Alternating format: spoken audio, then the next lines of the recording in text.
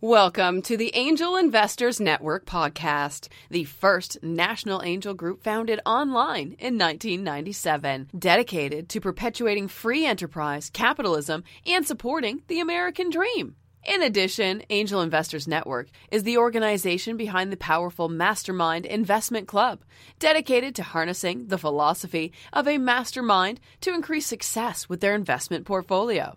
Cliff Locks is a serial entrepreneur with 3 successful exits and an angel investor.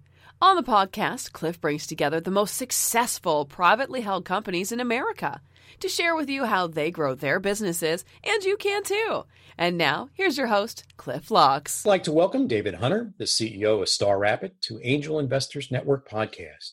You have an extensive bio. Let me share a few highlights. David is originally from London. David has an outstanding knowledge and know-how of doing business in China, where he's resided since 2003. David has a proven track record of success in general management and has held senior positions in sales, marketing, business development, and operation. David is dynamic and forward-thinking, striving always for continuous improvement in all aspects of business and business relationships. Outside of work, he enjoys spending time with his wife and 4 children, traveling and playing sports. As CEO of Star, he plans to evaluate the business by bringing additional customer focus with implementing Industry 4.0 and continuing to develop what is already a great team, ultimately leading to greater customer satisfaction, consistent world-class performance, and enabling Star to achieve sustainable growth. At Star Rapid, you specialize in producing high-quality plastic injection molded parts and mold tools with machining and finishing services to make tools from a variety of materials and can produce 50 to 100,000 plus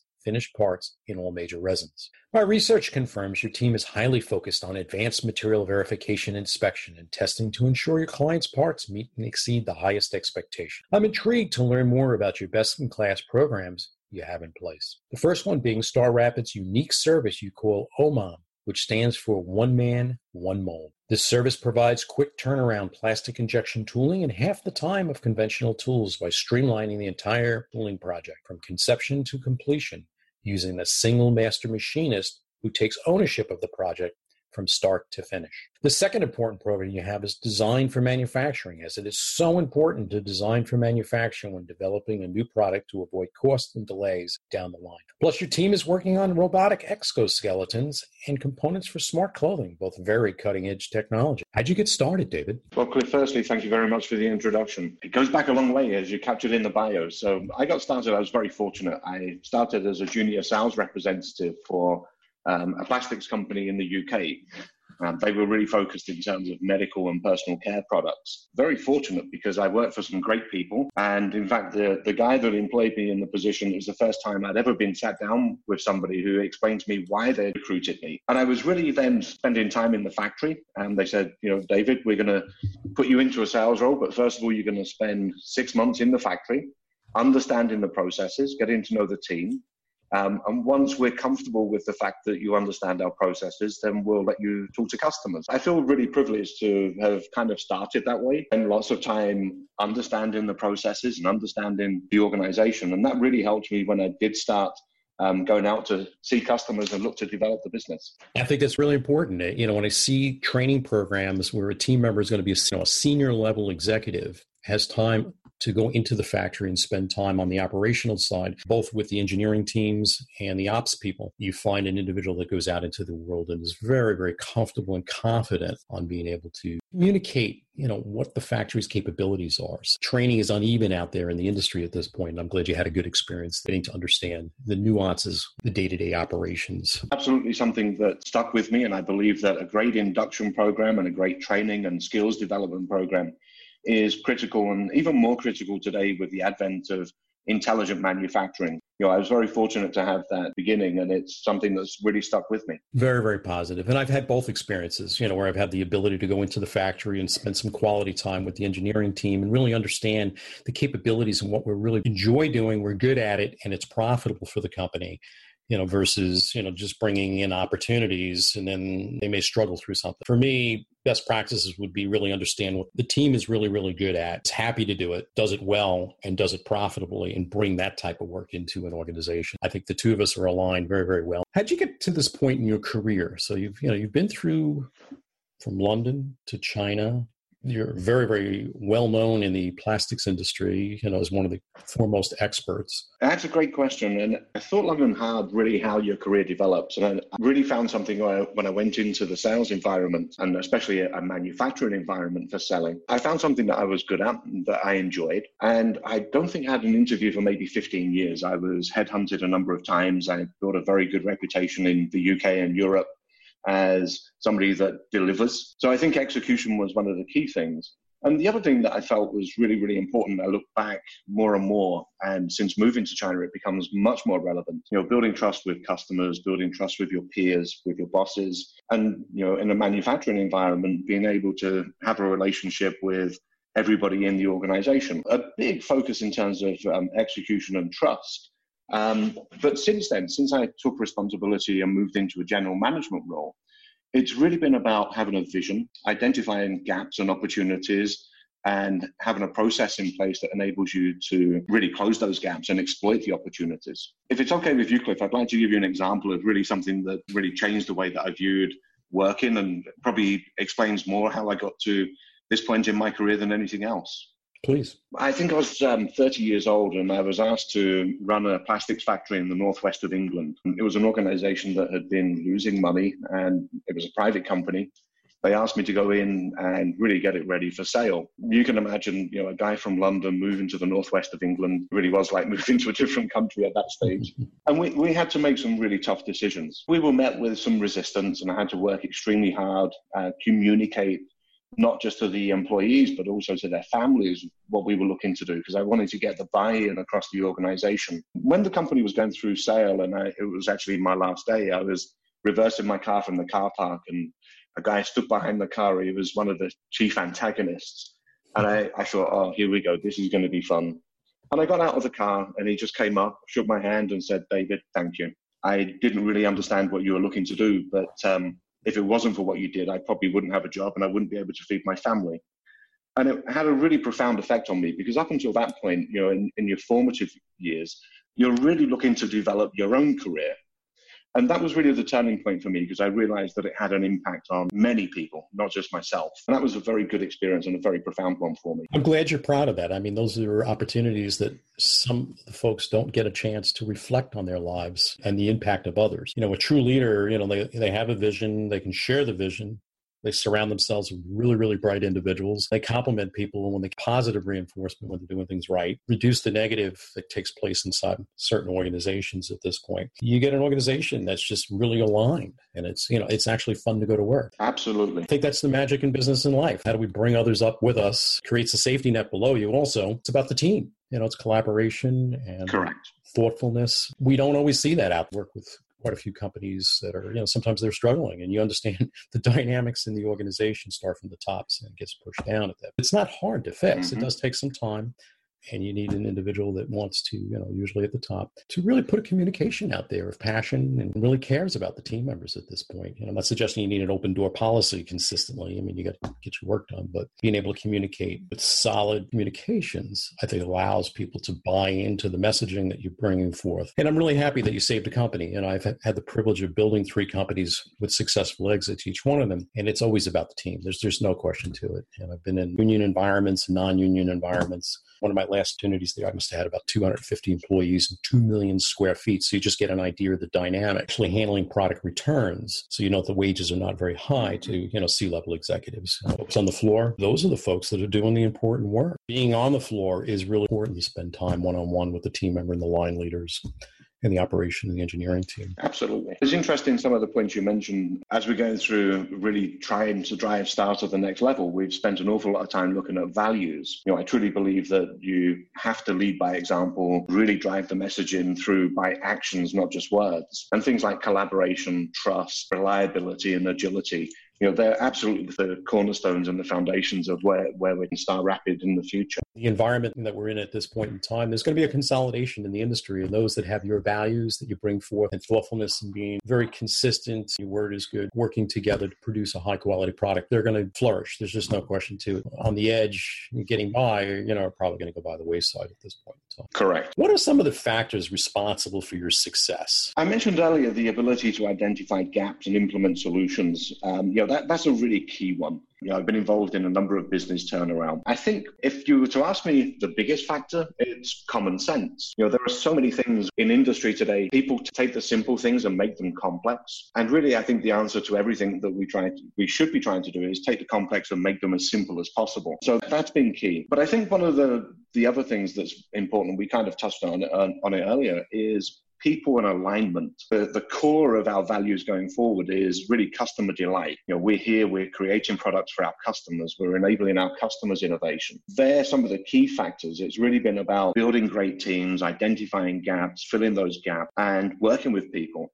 And coming back to the same thing, really, in terms of living the values. But if I look at it from a pure manufacturing perspective, because I've been in manufacturing all of my life, I'd make it very simple: process, people, systems, and tools. Mm-hmm. And I go into some organizations and, they tell me what great tools they have, but they forget about the processes that you need to implement to drive that great tool. So whether it's an ERP or Salesforce, or as we're moving forward into MES, it really is very much about the processes. We've spent a lot of time, in our lives thinking about whether it's lean manufacturing or Six Sigma. Mm-hmm. And what I've learned in China is that really simplify it. If you talk to people about Six Sigma here, and it's probably the same, it's been a long time since I've worked in the West, but it's probably the same in the West. Just the name Six Sigma scares people because it sounds really, really complex. But simplifying things. And I think, those factors are key. So communicating, understanding the gap, identifying how to fill those gaps, whether it's gaps in the organization, gaps in your product or service offering, and then making it as simple as possible for the people that work for you. And just as importantly, if not more so, making it as simple as possible for your customers to be able to bring their products to life, to do business with you on an ongoing basis. That comes down to common sense and understanding your customers and understanding people. I think you bring up some very, very, very good positive points. The Six Sigma, a very strong, well put together program. I've met multiple black belts in the community at this point. They bring forth a thoughtfulness, and keeping it simple, like you suggested, is a wonderful concept, because skill sets within our organizations, there's different skills, or levels of skill at this point. So keeping it simple actually saves you money, time, and the ability to put out a high quality product, especially in manufacturing. You want consistency. I also see the ability to document the work that needs to be done and using photographs. Let's use the McDonald's principle, which means there's photographs on how it's supposed to proceed through an organization. I've put some time in. So augmented reality would be something where we're wearing glasses, but the instruction manual, what needs to be done process, is actually available on the glasses. We're in a pharmaceutical industry. We're making a batch of pharmaceuticals. That individual usually is working in a binder. And the steps are sitting in there, and they're sort of initialing after they do each one of the steps, because what's sitting in their vat, that they're actually creating at this point, could be worth $5 to $15 million. And if they miss a step or do something incorrectly, they may need to dump that. Literally it dumps on the floor, goes down the drain, in essence, to get collected. So doing it correctly is really, really important. In the augmented reality, they only see one instruction at a time on the glasses, and they come up and it's actually digitally recording what they're doing in the batch. So they have documentation. They did what they're supposed to do on a timely basis. Somebody, if they need to go back with a review, has got everything that's recorded digitally, video-wise. The tools are out there, and it's forthcoming very, very quick. I'm excited. This just is a wonderful period of time of change. The two of us, have seen so much change in our lives, and I think it's just going to accelerate at this point.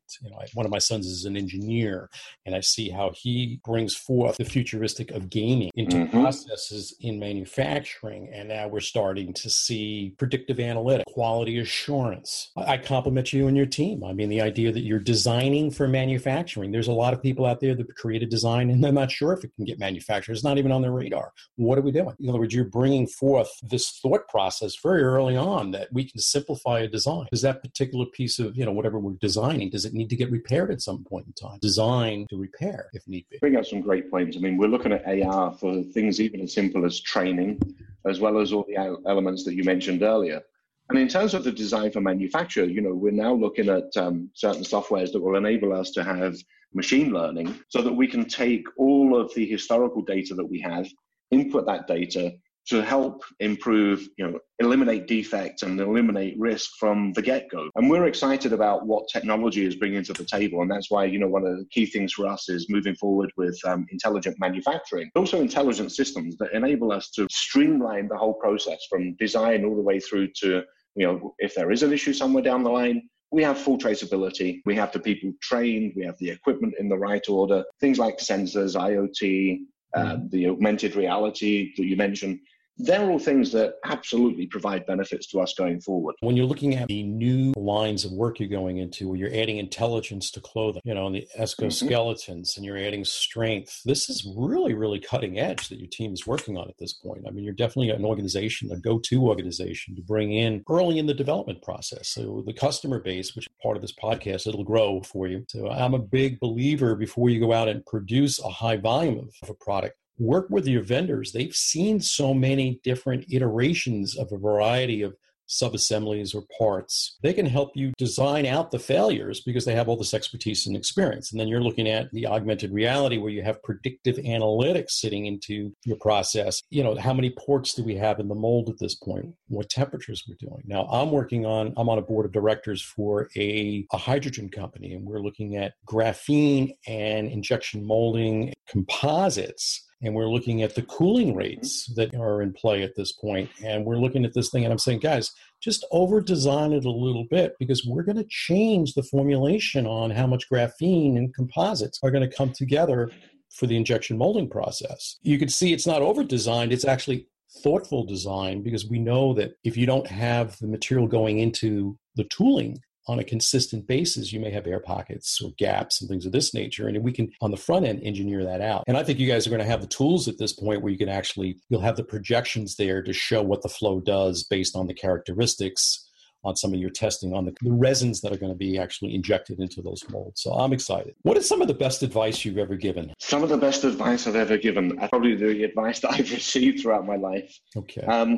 And there's probably two that stick out. The first one, I probably learned this too late, because, as I was growing up, I was very much into sports and highly competitive. But understanding that privilege and responsibility come hand in hand. Kind of an interesting conversation with a guy that I work for who owned his own business. And he said, look, David, you need to understand that privilege and responsibility come hand in hand. You have the privilege of having children. But believe me, that responsibility is going to be with you a lifetime. You have the privilege of working, in a high level. The responsibility isn't just for yourself. The responsibility is for the whole organization and their families and the stakeholders and your suppliers. And I think that's a really important one. If we can capture people at the right stage in their career and explain to them, privilege and responsibility go hand in hand, really stuck with me. But the other one was not really a piece of advice. I'm a big reader of history and philosophy. Something that Socrates, the success to change is to focus all of your attention not on fighting the old, but on building the new. That's highly critical, whether you're developing a business, whether it's a startup, whatever it may be. If your attention and focus is really on building the new and improving what you have, rather than wasting time kind of fighting the old way of doing things, that's a tremendous way to keep your focus and keep your attention. Also to articulate the vision to customers and the employees. That's one that you'll see in an awful lot of presentations that I give internally and externally. Very, very positive message. You're a leader. At that point, you really understand the foundation of how to be a positive role model and mentor to a team.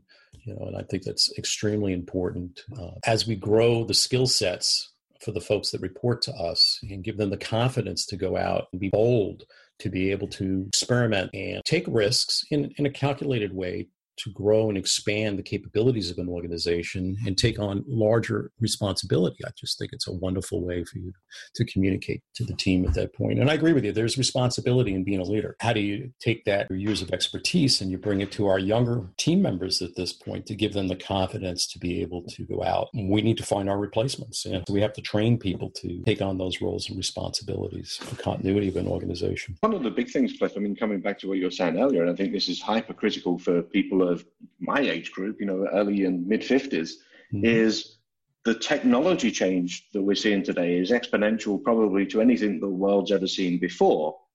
And if I look at everything you said earlier about predictive analytics, IoT sensors, actuators, intelligent manufacturing, I truly believe that a general manager role or a VP of operations role ultimately is going to be handled by this 27, 28-year-old super whiz kid surrounded by data analysts and data scientists. And yet I'm not scared by that. And I think it's actually absolutely exciting and something that we should be preparing for and looking forward to. And that's really where you have to focus and show people that change is good. We have to embrace it. You can't fight it. It's going to happen anyway. That brings up something very interesting. Yesterday, President Trump was just promoting the concept of workforce training. So companies taking the responsibility to continue to help with education with their team members from within, the training within, bringing outside resources in or creating resources internally or allowing people to have time to go to the university to bring back some additional training that they need. Because as you're suggesting, doing in our facilities at this point is going to change. It's going to provide more intelligence, more dashboards, more information. Keep it simple. But behind it, all the algorithms and the programs that are in place will provide a data set that's very rich and predictive at this point and show you trending and where the improvements. And then it'll be up to an individual to look, analyze, collaborate with that data set, and then implement those programs. I'm assuming there's always going to be a human in there to help understand the data set and add more intelligence to it, but it'll take away a lot of the mundane. To me, math doesn't lie. Use the math as a tool, be passionate about the math that's coming back out in the tool set, and add color and a variety of ways to visualize it to be able to act on that data set. Well, it becomes more important in China. I've seen China grow and change so much. China is no longer a low-cost area for manufacturing. The standard of education has improved so much and people's aspirations have changed so much. You can't afford to have thousands of people on the line. Having that education within the factories so that we can move people that were operators into technicians, into engineers. And then they see that they don't just have a job, they actually have the opportunity to develop a career. And we see that as a real competitive advantage. With a lot of customers in the West, I had my formative years in the West.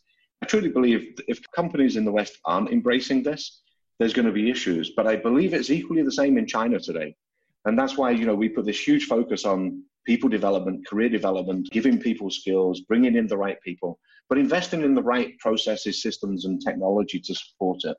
This is great. So what's going to happen is the standard of living is going to continue to come up inside the Chinese community. They're going to be able to buy the products that are being manufactured, internally that's being exported, and it'll continue to have a vibrant internal market at this point. Just a mix between export and actually using internally, progressing in such a short period of time, bringing in some of the things that came out of the West into China at this point, bringing people out from, outside in the community, say in farming, and bringing them into our facilities and giving them the education and opportunities to lead and to grow as an individual, and their families, have the capabilities of also improving in the next generation. So it's a global community. One of the colleges, actually, my son graduated from Stony Brook University here in Long Island in New York. In the U.S. The Asian population has got to be 30%. So we have a lot of folks that are using whatever the visas are for education from China coming here in a multitude of IT, engineering, and doing well. I think what will happen over time, you may find more collaboration between a U.S. individual and somebody from Asia collaborating more. And they may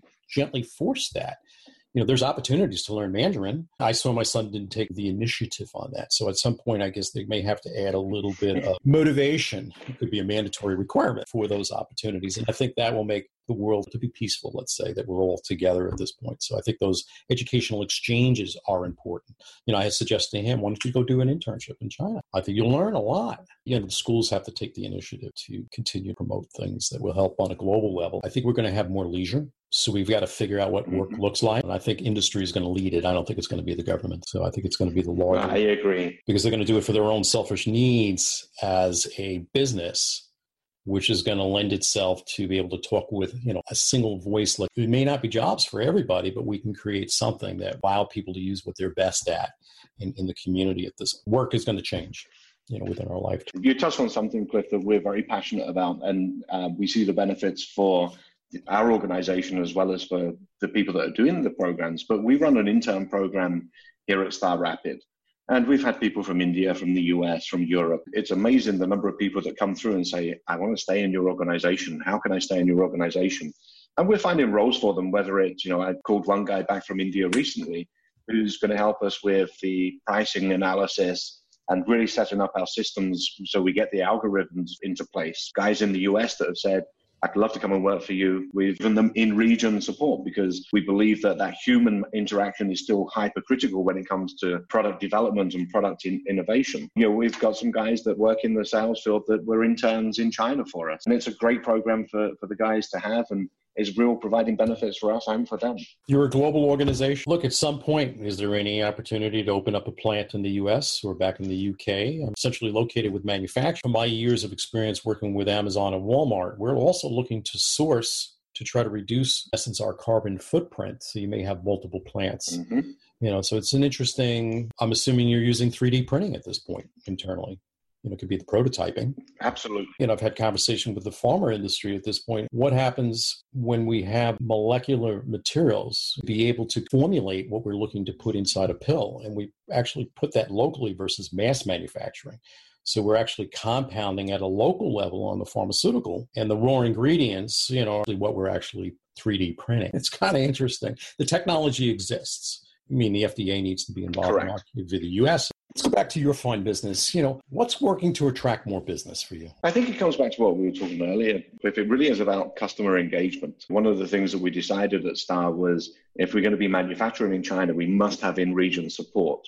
And we've really seen the benefit of having in-region support so that we have people in situ in the US, in Europe, also here in Asia, but predominantly in the US and Europe, really positioning ourselves to become the new product innovation or new product introduction partner for our key customers. That's a huge position for us to be in when we offer such a range of processes. So whether it's 3D printing, injection molding, or machining, a customer with the ability to talk to somebody local, local time zone, same language, understand those customers' requirements, go through design for manufacture, go through the opportunity to improve process optimization. That's really providing some major benefits for us. And we see that as being more and more the route that we're going to take. That leads me into my next question really well.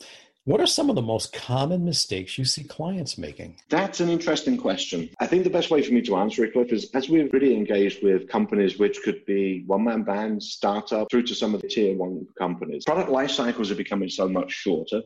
The need to get product into market is becoming much, much faster. We've really been able to help customers improve their design. So I think a rush to get product to market, a rush to get things in place sooner rather than later. I understand various iterations that companies will go through. But if we can help at that point, that really comes down to the level of our engineering service. We help to prevent customers making those mistakes. And as you said earlier, with all the algorithms that we have available to us, we have the data, we have the analysis to help them improve their processes. And that leads to a much better process for everybody. Make it right first time, get it out in the market quicker, be able to innovate faster, better next time around as well, as those product life cycles become short. I think they're the mistakes that we've seen. We're seeing less as we do the job that we're supposed to do. So the collaboration is the magic to solve those problems at this point. So you're really educating the customer base, best practices look like, and the attributes you can bring forth to that relationship to help streamline what they're doing internally and expedite the design process, manufacturing, and go into the market. I see Amazon at some point in time, and I've had this conversation with Walmart also. We have the statistic data on product defects and product returns coming back. We don't need to stock everything. So if something is not a high quality product, meaning they haven't used your process on the design side, and it's creating challenges for the end user, the consumer at this point, maybe we shouldn't be stocking that line of products, even if it's popular. If it's going to have a high return, it's the life cycle on it is very, very short, less than what it was designed for. They've got the buyer can make a decision. It's not a product that we want any longer. It may force the manufacturers to seek your company and others similar to you to partner very early on their products to make sure they're putting out high quality products that are sound, that will actually do the job and meet the customer's needs, plus the out-of-box experience. In other words, someone's taking something out of the box. What is that experience? The consumer reviews, Alibaba, same thing with Amazon and Walmart, others, they're using consumer reviews at this point. I rely on very, very heavily to see what others are saying at this point. Quality counts. Yeah, absolutely. And it's a two-way thing. As much as we're helping customers and giving them advice on how to make products better sooner, the early engagement is critical, but it also helps us because it gives us an insight into the products of the future, helps us with our investment, helps us with identifying the right people in the organization to put in front of those customers. So that it becomes a virtuous circle. And that really is one of the most exciting things, that early engagement, being engaged with the customers, understanding the technology, and having that foresight and the insight into what the future is going to bring. It's kind of exponential growth at the moment. Well, that leads me into my next question very well. How did you grow so fast? By doing the things that we've said on this discussion, Cliff. Gordon Stiles, who started the company back in 2005, did an amazing job. His reputation kind of goes before him, but he did an amazing job explaining the benefits of STAR, making sure that people understood the STAR difference. And we really engaged with customers. We engaged with whether it was a startup, a one-man band, tier ones. So we were accessible. And I think that was one of the key things. We've become very accessible. But it's like anything in life, to do something once is easy. To make it repeatable, that takes some experience and it takes some good skills. We've grown because we've become accessible. We've been successful once and we've repeated that with customers so they keep coming back. We expect that to continue and enhance as we put the platforms in place and the foundations in place so that we have a really scalable business over the next 4 to 5 years. Well, that leads me back to, how did you manage the growth? And you're really putting in the tool set to even manage increased growth. And that's one of your strategic, strengths that you bring to the STAR. You've got the platform that you're building at this point. It's got a lot of IT in place. You've got some training that's taking place internally at this point. You've got a global footprint you're doing with interns, and they're turning around and they're also being in-country points of contact that are very knowledgeable because they've been on the floor at this point interacting with the team members and the engineers. You've got a lot of things that are just coming together really well. I mean, it's a recipe for success and continual success, which is great. And we believe so, Cliff. And, this is engaging our own people as well is also critical, and getting our own people excited about not just what's been achieved, but what can be achieved in the future. So we have very ambitious and fairly aggressive growth plans. We're kind of looking at 50 to 60% year on year. And we expect to be able to achieve that with all of the work that's been done and all the work that continues, but supported by really engaged people in our business and continued investment in intelligent manufacturing, whether it's AR, automation, robotics, real-time data, predictive analytics. So we're very excited that we've got the foundations in place to give us real scalability as we go forward. David, I ask one question as interviewees on the podcast. Looking back, what would you do differently? I've thought about this a lot. And I keep coming back to the same answer. I came to China permanently in 2003, and I was probably 10 or 15 years too late. I would love to have been in China as they were going through the start of their kind of evolution, or their industrial revolution, if you like. I've seen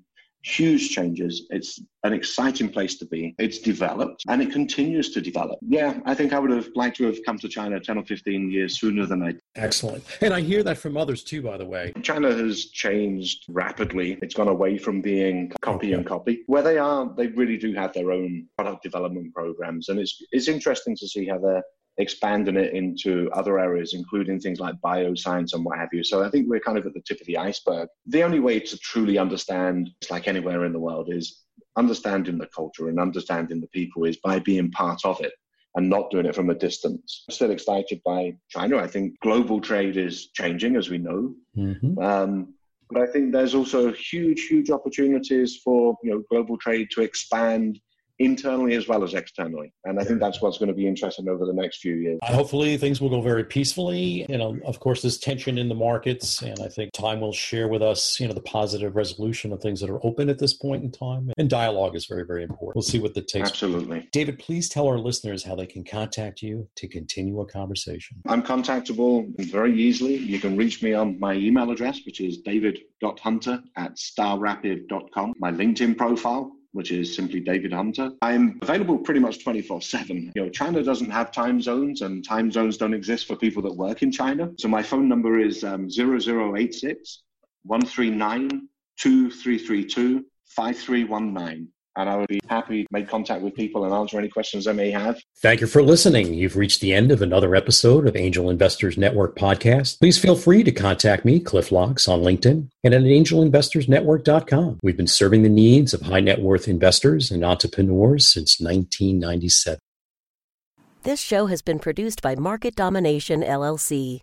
To discover how you can have your own show completely done for you and turn it into a real published book and become the authority in your marketplace, go to www.marketdominationllc.com/podcast offer.